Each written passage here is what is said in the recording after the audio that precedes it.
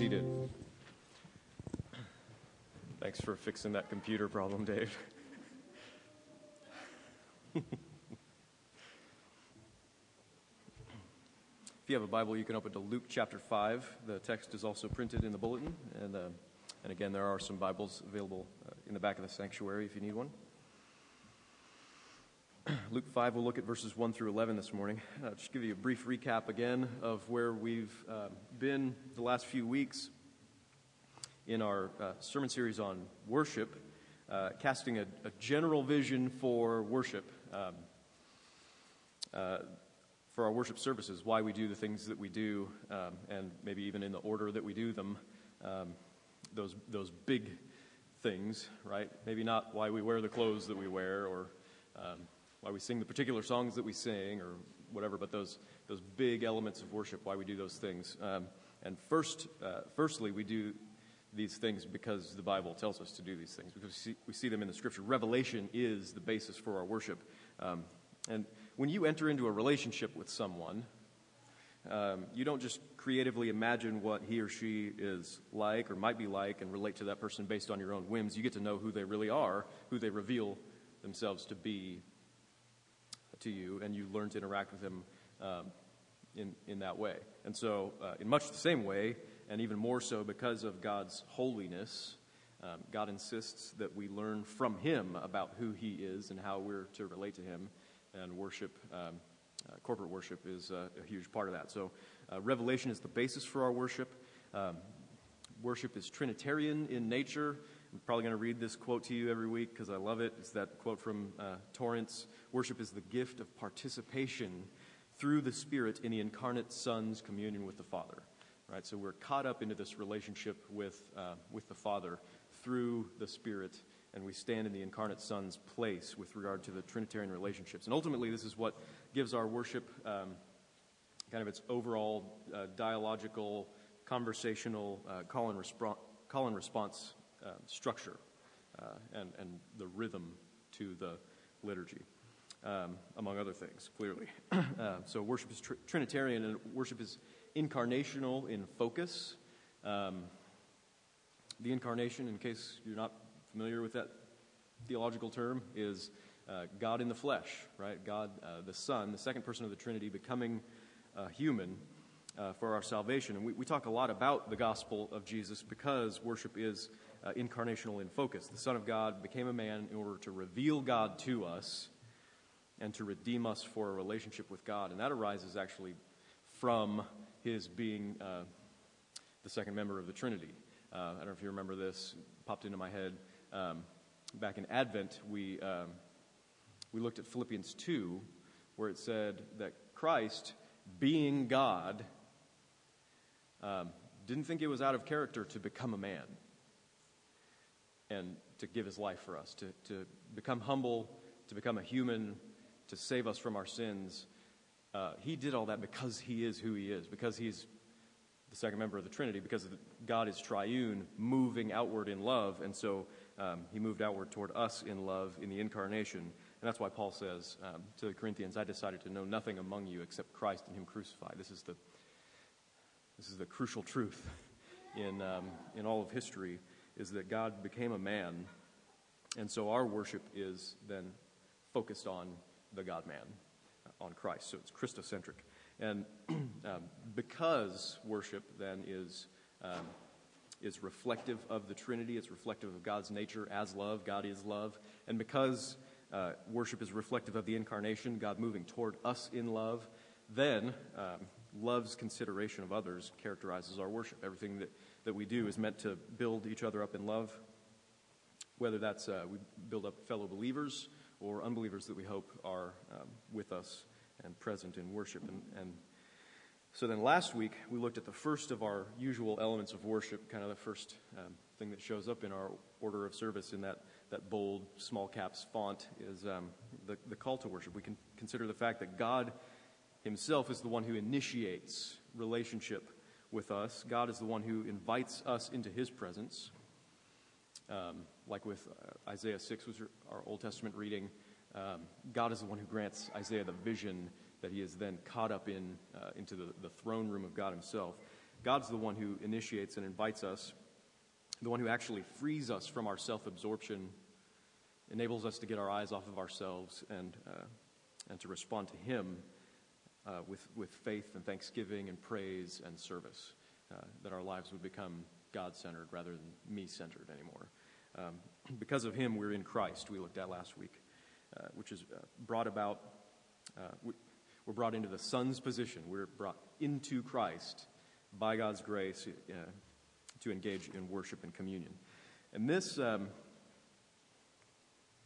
dynamic that God initiates with us, that element of worship, the call to worship, gives shape to the structure of our worship, and everything begins with His initiative through His word, and everything that we do is a response to Him, to His grace, to His work, to His word. And that dynamic is at work in the section of our service where we corporately confess our sins to God, which is what we're going to look at this morning. If you know human nature, if you know yourself, then you'll know that we will never admit our faults. We will never confess our sins unless we feel safe in the relationship that will endure such a confession. Right? Our greatest fear is that once we're truly and fully known, we will not be loved. In fact, we'll be rejected. That's our greatest fear. And if we're honest with ourselves, we have to admit that we actually deserve to be rejected for who we really are. Right? And this is a terrifying prospect when it comes to our eternal relationship with God. So our confession of sin isn't just something that we come up with on our own, right? This is something that has to be in response to God's initiating grace, which is why that particular section of the service, it's usually a full page in our bulletin, it starts with a minister or an elder reading the Word of God and calling us to confess our sins. And that call, that scripture text, is usually a promise of mercy, right? It's focused on the grace of God. He calls, we respond, and then He assures us of His forgiveness and His pardon. And that's pretty much the structure of the sermon. It's a pattern we see in several places in Scripture, including our text this morning, Luke chapter 5. So let me pray, and then we'll read the Scripture.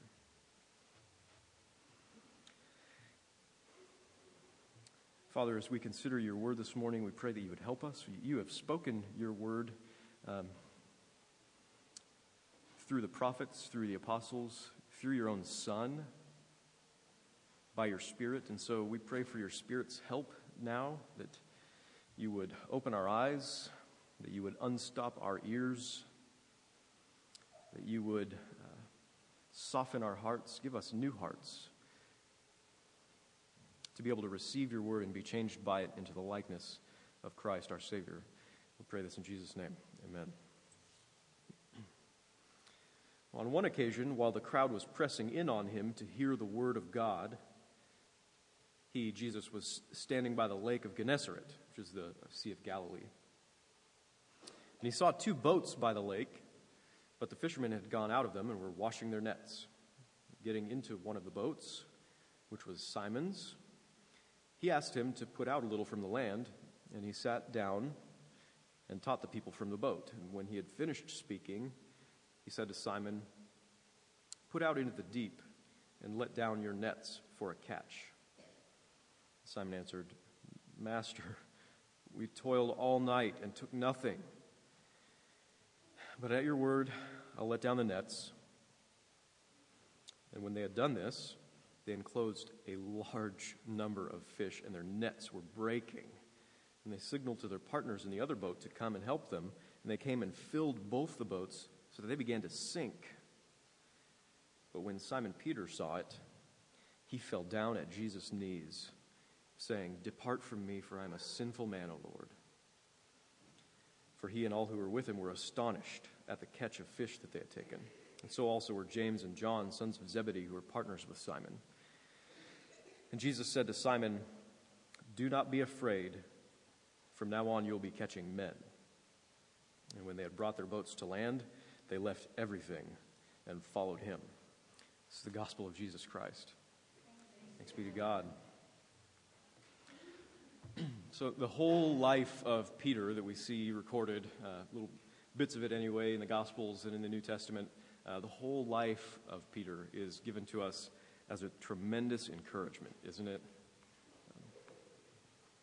If we were making up a religion that was meant to inspire us to goodness and to righteousness, we would probably conveniently ignore Peter's life as one of the leaders in the church because he's pretty much a tragic failure, right? That dynamic in itself is a testimony to the truth of the Gospels, because people who write Gospels and include themselves in stories like this usually aren't so self-deprecating, right? Peter's life as kind of failure after failure is a good testimony to the truth of the Gospels themselves. In the Gospels, he's almost always set forth as a failure, and that's meant it's meant to connect with us, right? Because really, he's just like us.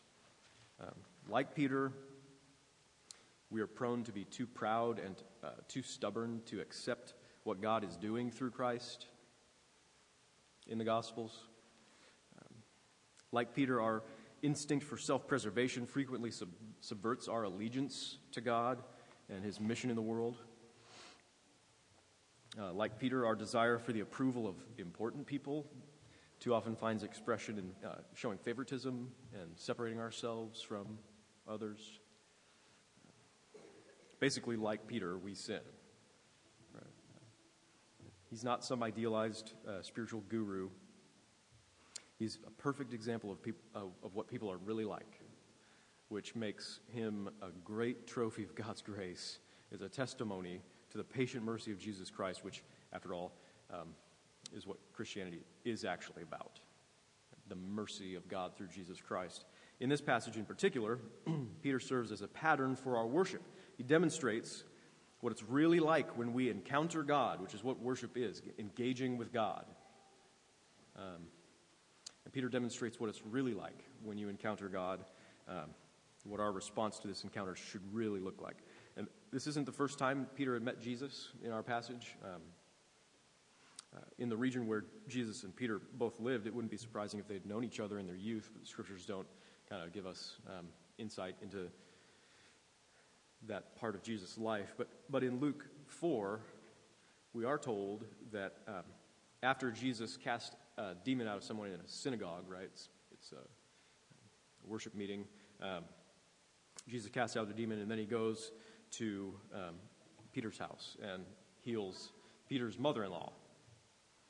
And then he spent all night there healing the sick and casting out demons. So Peter's had some pretty close-up exposure to Jesus, to his power, to his kindness, alleviating the sufferings of so many people, even his own family, his mother-in-law.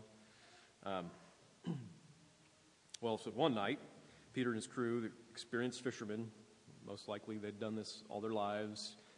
James and John are sons of Zebedee, probably a fisherman, so it's in their family, right? They're pros. They'd been out all night long on the water and caught absolutely nothing.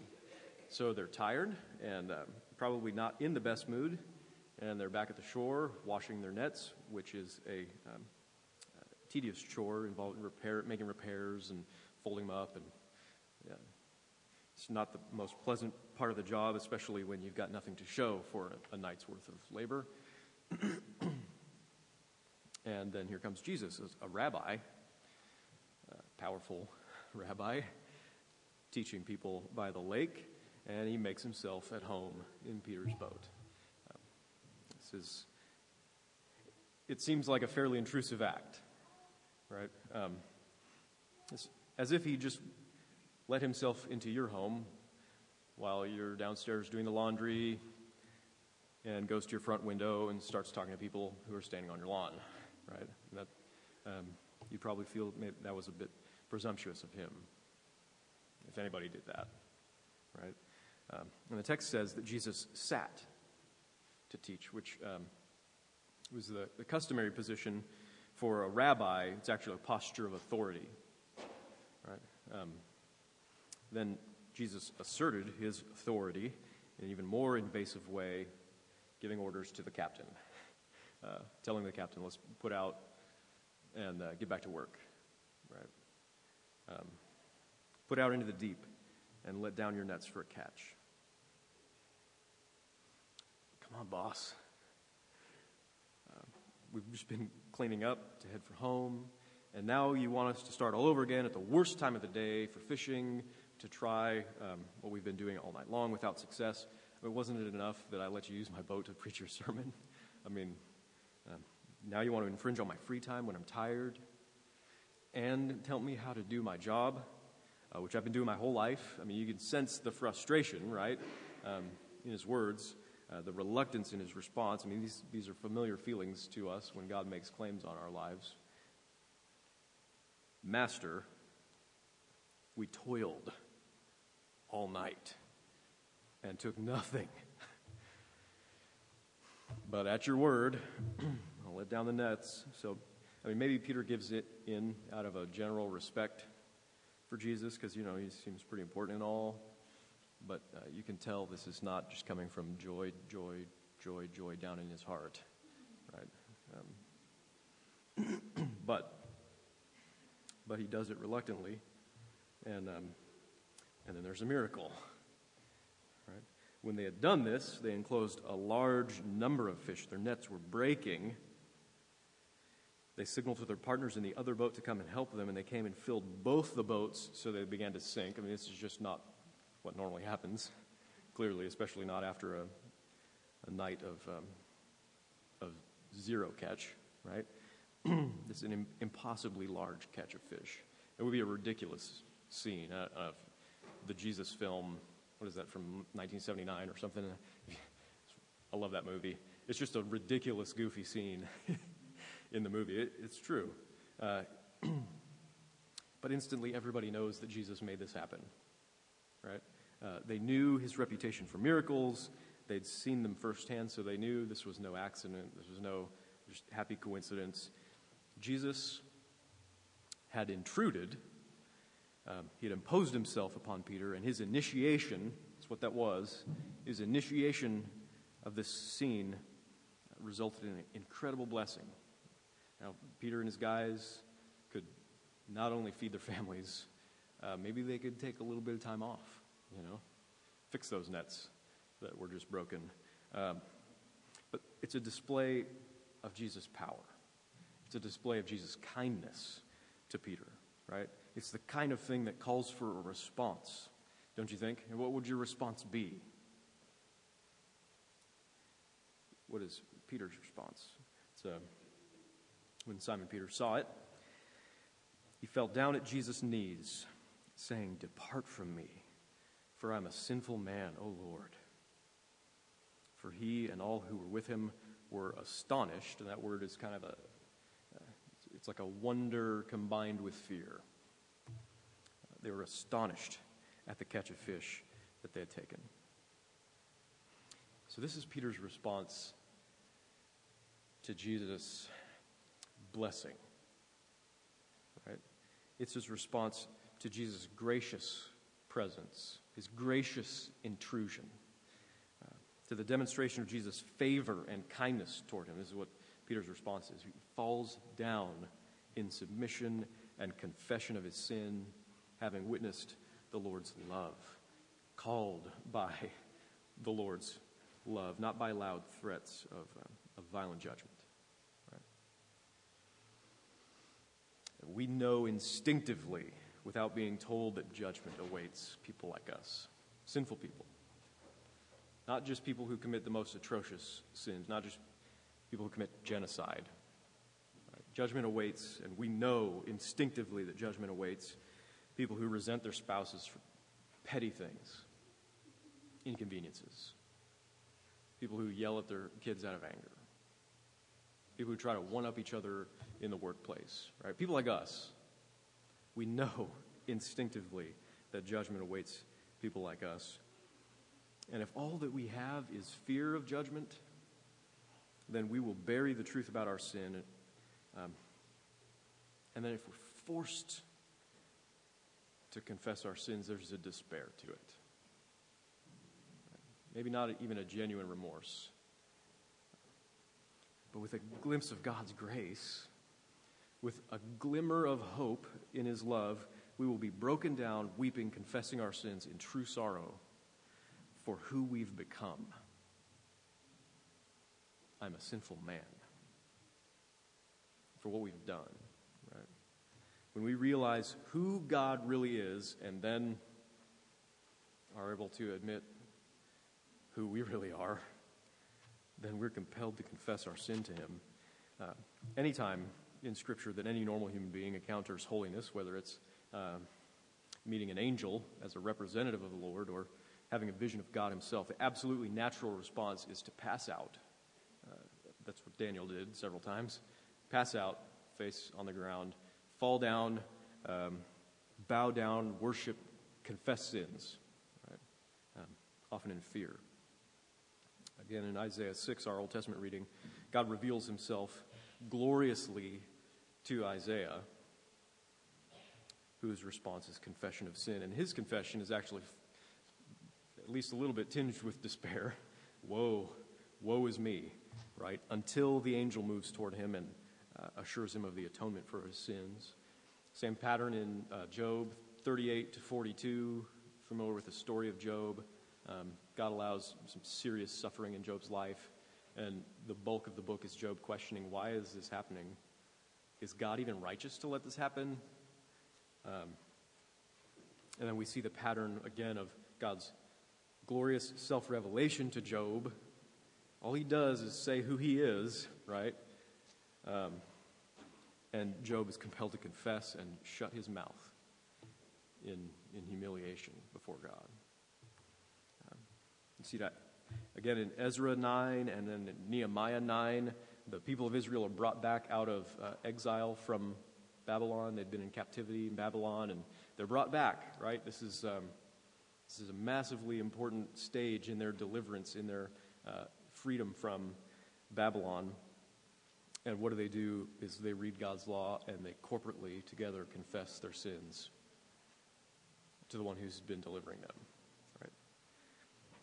Simon Chan, it's a quote in the beginning of your bulletin, says that the revelation of God's glory leads to the realization of our own unworthiness.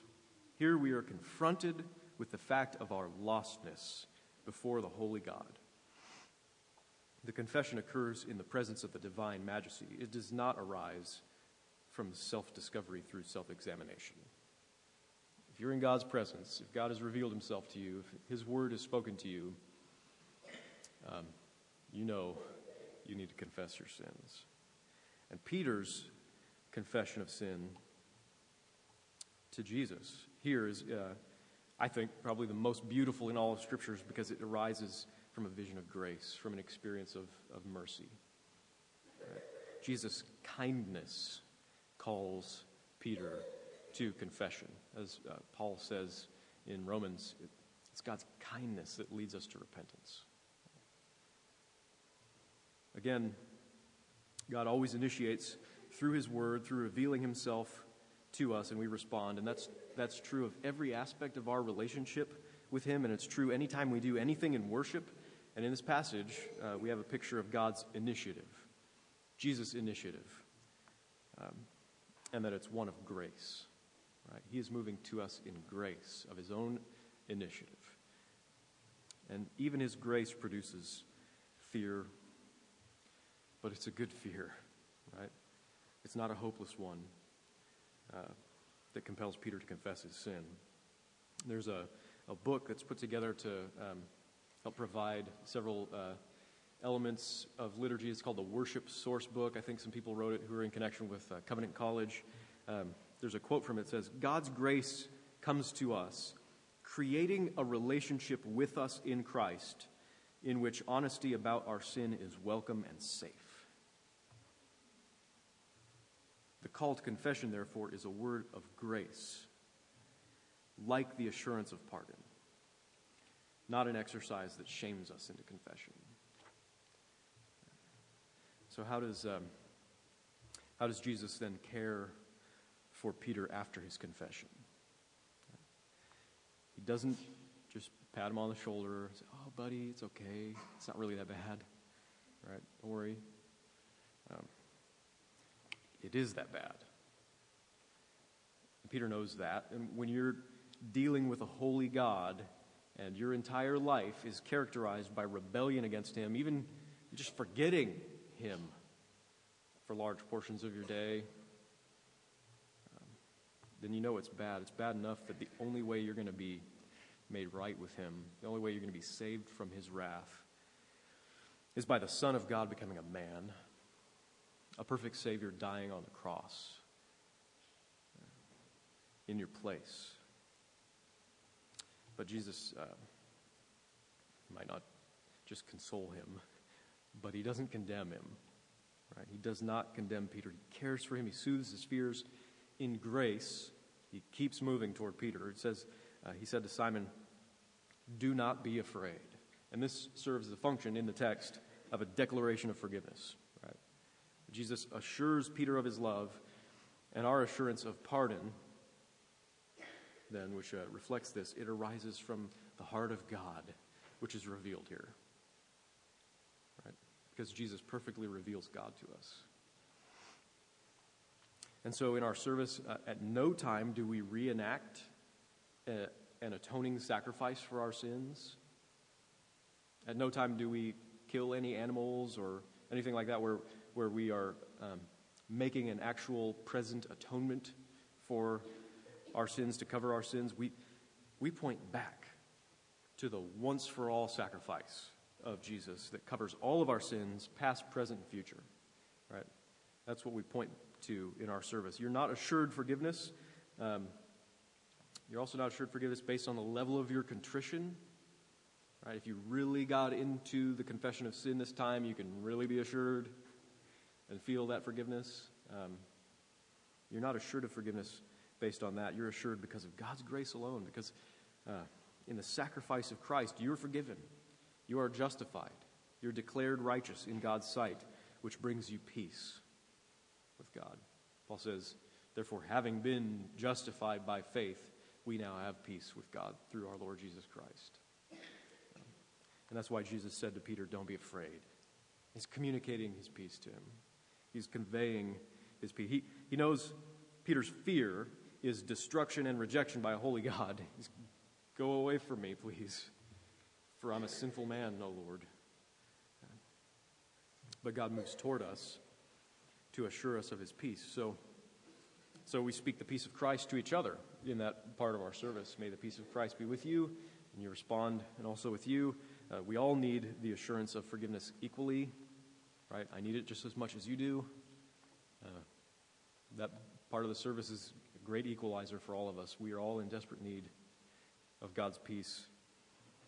And this is what evokes then our continued worship, right? Worship as those who are in relationship with God by grace, who know the fact that we are in relationship with God only by grace.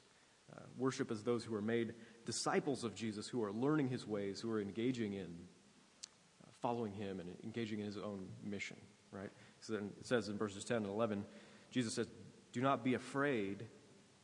From now on, you will be catching men. From now on, you'll be doing what I do. From now on, you'll be following me. Your life will be on a new trajectory. And then they brought their boats to land. They left everything and followed him, right? Maybe that means their huge catch of fish, they just kind of left it there. Maybe they took care of it and gave it to their families as kind of a parting gift while they were on the road for the next 3 years, you know. But this is reflective, again, of the pattern that's found in Psalm 51, where David says, basically, forgive me, and then I'll praise you, and then I'll teach sinners your ways in a way that honors your mercy.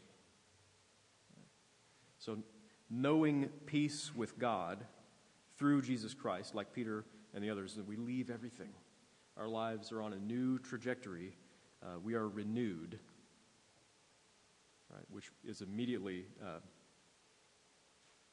we have an example of that response in the giving, the offering that comes right after the confession of sin section. But Peter was a brand new Christian, didn't know anything, would almost totally botch everything else for the rest of his life. Anything is recorded anyway, except maybe in the book of Acts. But maybe you're new to the faith. Maybe you feel a bit lost, right? Welcome to the club. That's what we're like. But know that God has made you into a new creation, and he's working in you to renew you after the image of his Son. He forgives you. He loves you. And you have peace with him through faith in Jesus Christ. And we all need to be reminded of that regularly. Right? All of us need to be reminded of that regularly, which is why we do the confession of sin every week. And it's why we observe it early in our worship. Right? Some traditions put it later. They connect it to the confession of faith. That's fine. But we do it early on because we know we have relationship with God. We enter into his presence through the confession of our sins and through the peace that we find in Christ. And so we sit at his feet then in the service, in the development of the service, and we sit at his feet after we give our offerings and we sing our praises. We hear his word. We enjoy our communion with him, and we're strengthened to serve him as we go out into the world, right? To fulfill the Great Commission to be catchers of men. Don't be afraid. From now on, you'll be catching men. Follow me, right? That's what Jesus says. The rest of our service, the rest of our lives given in service to him is a response to his grace in the forgiveness of our sins. We fish for men. We do evangelism. We serve in his mission through our dependence on Christ for his mercy, through our celebration of his love to us that we do not deserve. Right? And when we confess our sins, we can relate to anyone. Right? At the deepest level, we can relate to each other. We all have the same tendencies to sin. We all have the same capacities for sin. And if we confess our sins, then we show that there's enough love in God, there's enough freedom in the gospel to take away our fear of rejection. Tim Lane says that if you understand your own need for the gospel daily, others will want to know that same grace. In his mercy, God calls you to confess your sins. So throw yourself on Christ for his mercy and be assured that because of who he is and because of what he's done for you, that your sins are forgiven. Therefore, may the peace of Christ be with you all. Amen. Let's pray.